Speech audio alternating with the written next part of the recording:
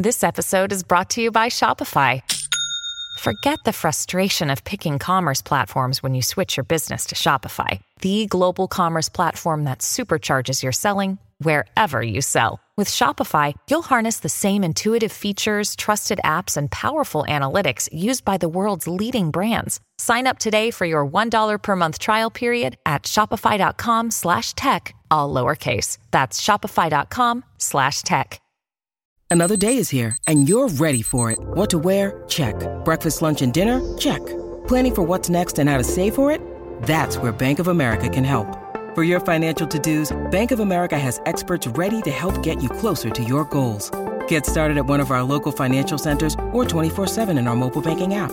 Find a location near you at bankofamerica.com/talktous. What would you like the power to do? Mobile banking requires downloading the app and is only available for select devices. Message and data rates may apply. Bank of America N.A., member FDIC. When you need mealtime inspiration, it's worth shopping Kroger, where you'll find over 30,000 mouth-watering choices that excite your inner foodie. And no matter what tasty choice you make, you'll enjoy our everyday low prices, plus extra ways to save, like digital coupons worth over $600 each week. You can also save up to $1 off per gallon at the pump with fuel points. More savings and more inspiring flavors make shopping Kroger worth it every time. Kroger, fresh for everyone. Fuel restrictions apply. Welcome to the only daily podcast focusing on compliance news of the day. Each morning, start your day with a cup of coffee and Tom Fox, the voice of compliance, to hear about 4 of the top compliance, corruption, or leadership stories you will need to start your day. The Daily Compliance News is a production of the Compliance Podcast Network. First, a word from our sponsor. The Daily Compliance News for May 19, 2023, the Ronnie Feldman edition. And we begin with that story as reported by the Wall Street Journal, Risk and Compliance Journal, Dylan Tokar reporting that Meta is using Netflix-style videos to get engineers to think about compliance. Why is this the Ronnie Feldman edition? Well, that's what Ronnie does. If you've never checked out his company, Learnings and Entertainment, they do videos and tell stories to help communicate compliance concepts.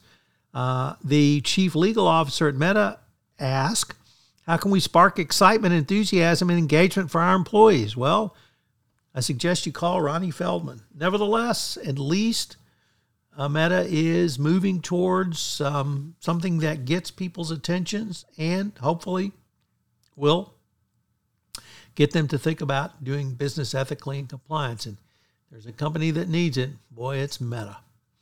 Next up, from Reuters, a very interesting article about a FDA report that discloses the identity of a company in which the report raised questions about the business's regulatory compliance.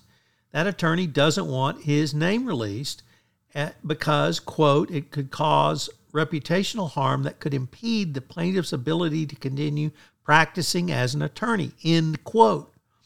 Sure sounds like an attorney was involved in, if not malfeasance, certainly not paying attention to compliance under the FDA. So I'm not quite sure why the FDA would want to redact their name. But if an attorney is so afraid of being named in a report that they won't be able to do practice as a lawyer, it must be bad.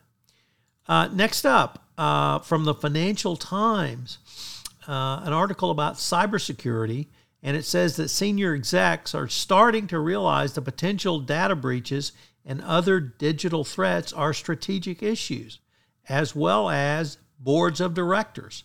So it's something that I and others have been talking about for quite some time. What is your overall strategy around a cyber attack? Do you have a cyber attack response team? Jonathan Armstrong certainly advocates that. And we talk about it on Life with GDPR. So good to see that senior execs and board members are finally getting it. And our final story comes to us from The Conversation, a first-time contributor to the Daily Compliance News, in an article entitled How China Uses Geostrategic Corruption to Exert Its Influence in Latin America.